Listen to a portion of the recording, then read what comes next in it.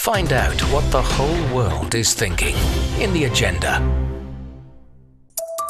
This week on The Agenda, the road to COP28, as experts gather in Bonn to set out plans for the next global climate summit. What needs to happen to save the planet?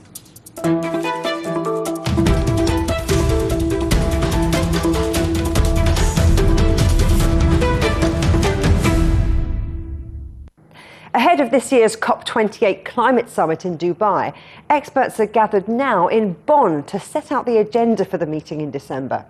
But as they met, they were faced with the fallout from an Oxfam survey accusing the world's richest nations of spending less than a quarter of the promised $100 billion per year for international climate finance. With me now is Jan Kowalczyk, Oxfam's Senior Policy Advisor on climate change. Thanks for coming on the programme, but let's start by getting these numbers clear. So this $100 billion pledge was agreed in 2009, ratified in Paris in 2015, and yet in no subsequent year has that amount actually been spent. Have I got that right? Well, the goal in 2009 was that developed countries would increase support to developing countries in support of climate action to $100 billion a year by 2020. So they are not to criticize for not meeting the goal before 2020 formally, but they also have not met the goal and not kept the promise in the year 2020 when it should have been $100 billion a year, and it wasn't. And the same is true probably for the years 2021, 2022, and we are yet to see evidence that they will, as projected, now finally reach that level in 2023, which would be 3 years late compared to what was promised. But the world's richest nations, they've said, look, in 2020, we spent at least $83.3 billion. You've done a different set of calculations and say the real value is far lower than that. So explain. Well, that happens because the reported figures, as submitted by developed countries through the official reporting practices and rules, they are looking at gross numbers. So they count all the money or all the actions or programs they funded or supported. They count the support at face value. And this makes a huge difference when you look at loans, for instance. Loans have to be repaid, and the benefit of a loan for a receiving country lies in a public development loan being cheaper than a commercial loan. So that difference is the actual support that developing countries are getting. When you take that into account, the actual support value becomes much less than these 83.3 billion that developed countries claim to have reached. And we have estimated that the true value of that support was about, or at best, 24.5 billion US dollars, so much, much lower than what officially reported figures seem to suggest. How much would you say that the recent economic stress from the COVID pandemic to high inflation to the cost of living crisis, how does all that fit into the numbers? Well, that adds to the problems that developing countries are facing. They are already stressed in the financial headroom that they have. For instance, the worsening debt situation in many countries is making this problem even harder for them. And then when they receive loans instead of grants to fund their climate action, for instance, that increases debts and reduces the fiscal space of these countries even further. And that means these countries that have even less resources available to fund actions to adapt to worsening climate change, protect their citizens from oncoming harm due to extreme weather events, for instance. And as you say, inflation is another problem because back in 2000, or now, the 100 billion goal, even if it was met, would allow to fund much less than it was originally planned to fund in the year 2009 when it was originally promised. So this is, of course, a big benefit. You get much less climate action for these $100 billion once they have been achieved. We're talking quite generally here, so I'm wondering if you can give me some examples. Which countries are we talking about here? Where are those places where the loans are replacing the much-needed grants?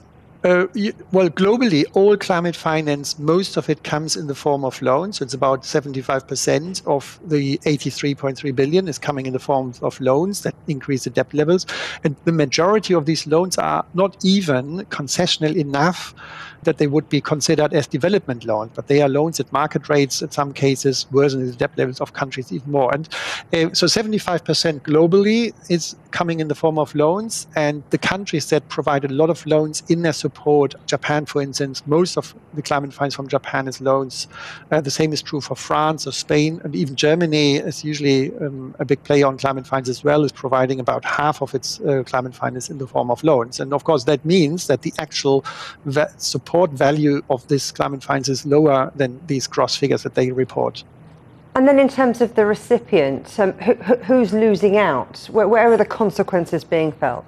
All around, because you have climate impacts in all developing countries. Some are more vulnerable than others, but of course all of these countries are suffering from a climate crisis that many of which have not contributed at all to it.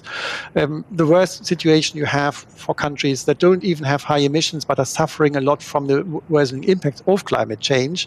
And if these countries are then given loans in order to adapt to the problems that they have not created, that is of course even more unfair than the problem of climate change itself. So these countries are asked to pay for a crisis by repaying those loans for a crisis they have not contributed to.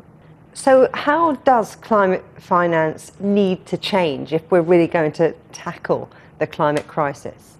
Well, first of all, developed countries must meet their promise, and this would also include compensating for underachievement in previous years through higher provision of support in subsequent years. So that's step number one. But of course, this wouldn't be enough at all, because the costs of action in developing countries is much, much higher than these 100 billions. Even if these 100 billions were entirely coming in the form of grants to these countries, they would need way more. The cost of adapting to a changing climate alone is going to increase to up to $350 billion every year by 2030, which is an estimate by the United Nations Environment Programme, or the costs of recovering from the losses and damages unavoidable now because of the worsening climate crisis might reach levels of up to 600 billion a year by 2030. So these figures are much higher than the 100 billion. So we need to tick the box of achieving this 100 billion promise, but of course, countries need to go way beyond that and in subsequent years drastically increase the support they're giving to vulnerable countries.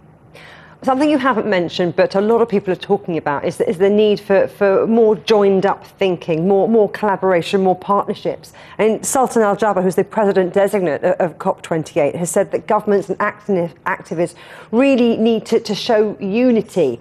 He said we need to stop the finger-pointing. We need to stop this polarisation. We need to flip the page and start focusing on being optimistic, positive, and working together in harmony. What's your take? Well, it's totally clear the climate crisis can only be mastered with an unprecedented level of global cooperation. And that has become clear, and the Paris Agreement is designed around that understanding. And I also totally subscribe to the notion of positive spirits. I mean, yes to all of that. However, of course, we have to hold governments accountable for the action or the inaction on the climate crisis, for instance, or for pursuing false solutions out of vested interests. And in this case, on climate finance, also when countries do not keep up or do not meet the promises they made in support of vulnerable countries' action on climate change. This is a matter of climate justice. But your report does say that they will live up to those promises and they will hit that $100 billion target, the rich nations, this year. Or do you feel that's too little too late? Well, this is a projection by developed countries. When they found out that they won't keep their promise for 2020, then they created or they came up with a projection that they will meet that desired level in 2023. And of course, that's an important step to take or a box to tick, but it doesn't. That's not enough. And we need to move beyond that. And that's very clear when you look at the rising costs of the escalating crisis. And therefore, yes, it is good that they make it. It's too little, too late, but it's still a box to tick for us. The Bonn Climate Conference is taking place as we speak. I mean, what are your expectations regarding what a potential outcome could be, what progress can potentially be made? Or are you thinking, well, no, you're going to remain sceptical? Well, I have to be optimistic, of course, otherwise I wouldn't be doing this work I'm doing. The Bonn climate talks, they're not meant to produce actual results that would be adopted. They prepare the next UN climate summit, COP28 in Dubai.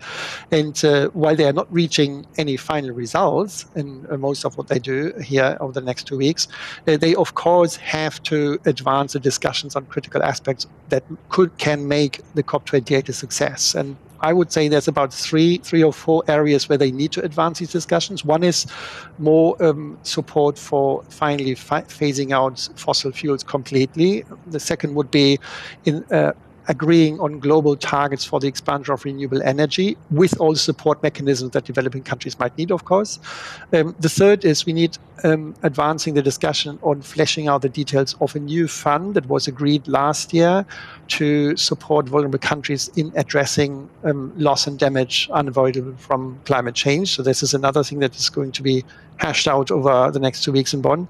And then finally, of course, advance the discussion on the plan to replace the 100 billion goal with a new and more ambitious global goal on climate finance that will be adopted only in 2024, so only next year. But of course, these Bonn talks and the COP29 can, of course, already agree on key aspects of this new goal so that it would be more adequate and more climate just. Jan Kowalczyk, thank you very much. It's a pleasure.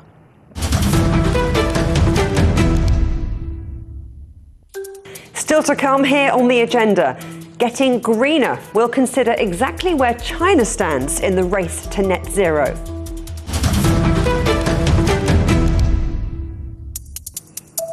Welcome back to the agenda.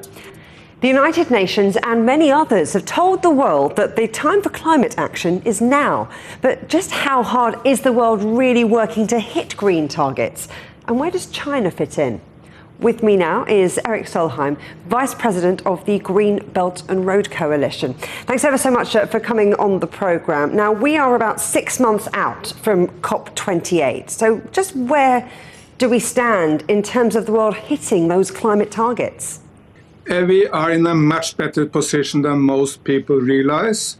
We have been very, very slow up to now, but now we are moving from being slow to going very fast. But the focus is not the diplomacy.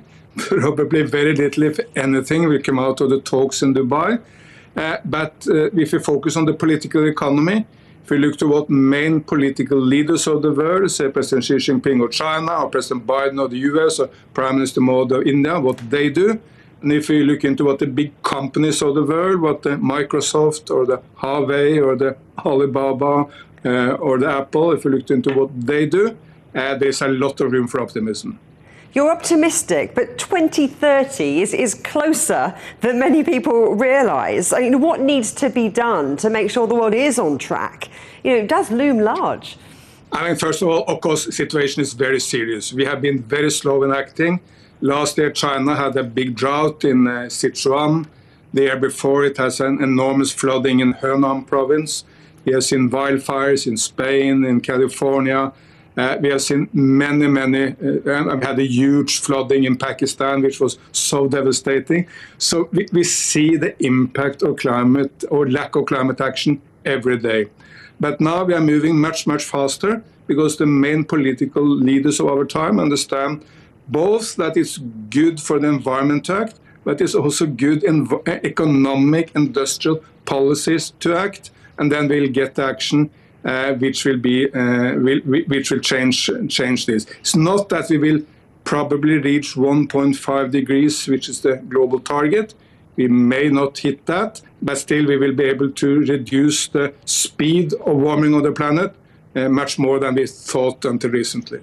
You talk about the will of governments, but there are lots of corporates, a lot of organisations, big ones, that have come up with their own paths to net zero. The EU's Green Deal is just one example. I mean, do you think things like that are going far enough, or do we still need maybe a fundamental change in our attitude to climate resilience?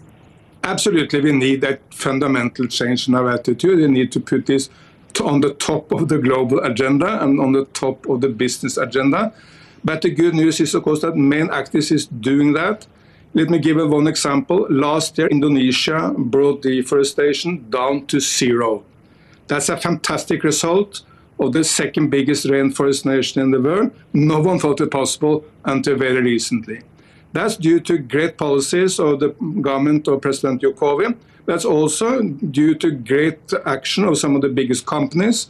There's an Indonesian company called RGE. That's probably the biggest paper and pulp company in the world, so it matters what they do. And there's zero deforestation in the value chain. And while they were part of the problem in the past, admittedly, now they're part of the solution, really driving Indonesian business into going green and solving the problem. Part of the solution, though, is finding the money to pay for it all. And something we've talked about earlier in the programme are concerns around climate finance. You know, how close are we to ensuring that those poorer nations who are on the front line of the climate crisis, who suffer the brunt, perhaps, of damage, how close are we to ensuring they aren't being exploited by richer nations? Absolutely, it's a fair demand by developing nations, where there was a breakthrough last year in Sharm el-Sheikh in Egypt to get compensation for the loss and damage for climate change. But those developing nations, if are really successful, take a somewhat different approach. And that's China and India, but of course these are the two biggest developing nations in the world. They see climate as a problem.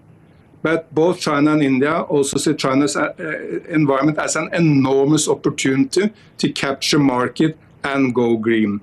Let's take China as an example. I mean, there is no Chinese brand like, say, Toyota. Everyone knows Toyota all over the world. You go to Africa, America, to Europe, everyone knows Toyota. So rather than compete in the old market for cars, China leapfrogged into electric cars. This year, BYD will be the biggest electric car company in the world, passing Tesla. This year, China will export more cars than Japan. And these cars are nearly all electric. 60% of all electric cars in the world are made in China. Close to 80% of all electric batteries in the world are made in China. So this shows that for China, going green is, yes, very, very important for the environment. But there's also a very, very sound industrial policy to capture market and create jobs. But what about climate finance, about the rich nations helping those poorer nations to get the balance right? How can that much needed finance be mobilised?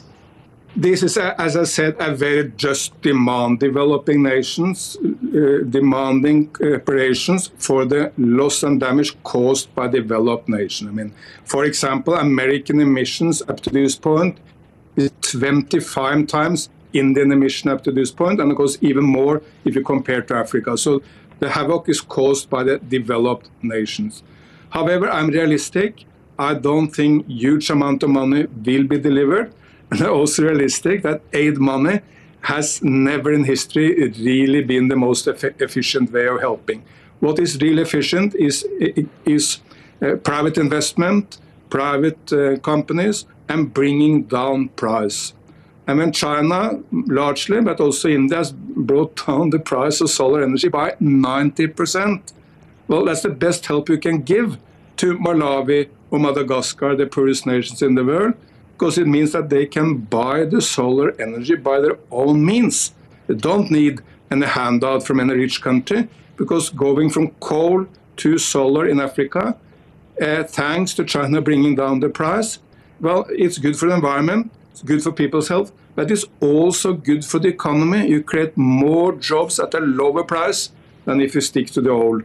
So the old debate that you need to finance the green development all the time is somewhat old, because largely going green is now the most cost-efficient way of developing. So you've talked there about all the cost effectiveness of going green, of China investing particularly in renewables. But something I also want to talk to you about is something you've been quite involved in China's Belt and Road Initiative. I mean, how do we balance huge, much needed, but energy-consuming development projects with the need to be carbon neutral? Look, when President Xi Jinping launched Belt and Road in Kazakhstan back in 2013, it was to a large extent a brown initiative. It promoted coal investment, and some of the investments could be criticized with good reasons from a green perspective. But in 2021, President Xi promised that China will stop all overseas coal investment, which means, of course, that all investments will be solar and wind and hydro and green hydrogen. And very interestingly, this change in China happened exactly at the same time when Bangladesh, Kenya, Indonesia, Pakistan also told China, look, we don't look into future coal investment, we want investment in the green sector. So today, Belt and Road is the biggest driver of green development in the world. It's the biggest investment initiative in our era. And it's now, as everyone says, the background color of Belt and Road is green. What we need to do even better is to mobilize all the Chinese companies to do more green investments in other developing countries. Look, LONGi is the biggest solar company in the world. Three Gorges is the biggest hydropower company in the world. CATL is the biggest electric battery company in the world. BYD is the biggest electric car companies in the world. We should encourage all these companies to more investment in the other developing countries. And I'm sure we will see a lot of this in the future. So China will be a main driver of the green development in also the rest of the developing world. Now, as you say, energy transition and renewables are going to be incredibly important here. You talk quite a lot about China, but what about the rest of the planet? Where do you think we are realistically in that process? The good news is that all the four major economies of the world is moving now in the same direction, even if we all know that there are geopolitical tensions. President Biden has launched massive subsidies for green development in the United States in the Inflation Reduction Act. I mean, green hydrogen, electric cars in America will have massive subsidies. Yes, this document is somewhat protectionistic. It's about developing jobs in America, not jobs in China or India or somewhere else, because his voters is in America. But it will have massive impact on the American business. In Europe, the European Union has launched a Green New Deal, again, making it much easier for European companies to invest in the green, more difficult and more costly to remain in the old fossil fuels. And in India, Prime Minister Modi is launching a number of green missions for India, but he also has the slogan, make it in India. So of course he wants jobs, green jobs in India. But while there are tensions and we need to cooperate, when China, the US, India and Europe all are moving in green direction, we will see a massive stepping up of renewable energies, electric cars, green hydrogen, all this. So lots of green initiatives, but concerns come with those too. I mean, do you think we should be worried, as many climate watchers are, that the next COP meeting will be taking place in an area so heavily reliant on oil and gas? Absolutely. I mean, first of all, we should be worried that diplomacy is delivering so little. Look in Glasgow back 2 years ago, and to the credit of the Brits, they organized it in a brilliant way. But the main quarrel among the diplomats made no sense. That was, shall we phase out or shall we phase down coal? Some European leaders even was seen weeping, crying on TV because they didn't get it their way. Because it had no significance whatsoever for the world outside. So it was just a diplomatic game, no consequences for the world. But that's why we need to focus on the political economy, because that's where we see the attraction. Then moving to the Middle East, yes, this should not be allowed to be an oil-infected conference of the parties. But we should also realize that the Middle East is in many ways also now a very promising area for climate action. That's also, interestingly enough, to some extent thanks to China, because when China brought Iran and Saudi Arabia together, we will see the tensions going drastically down in the Middle East. The war in Yemen will probably come to a stop, and Iran and Saudi Arabia, they will not start loving each other, but the tensions will be much lower. That will make it possible for a nation like Saudi Arabia to focus on the domestic development. And these are nations with huge amount of money, yes, made from oil in the Emirates, Qatar, Saudi Arabia. But when they can move this money into domestic development, which will largely be green, we will see the Middle East being a huge market for renewable energies, tree planting in the deserts, and a lot of other good developments. Erik Solheim, thank you very much. Thank you. Coming up soon on the agenda, a question of longevity. What does an aging workforce mean for global productivity?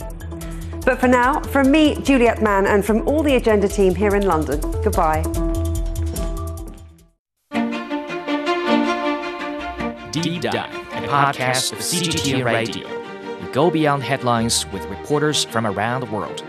Search for Deep Dive on Apple Podcasts, Spotify, Google Podcasts, or wherever you listen. Take a deep dive into the news every week. Hear our conversations.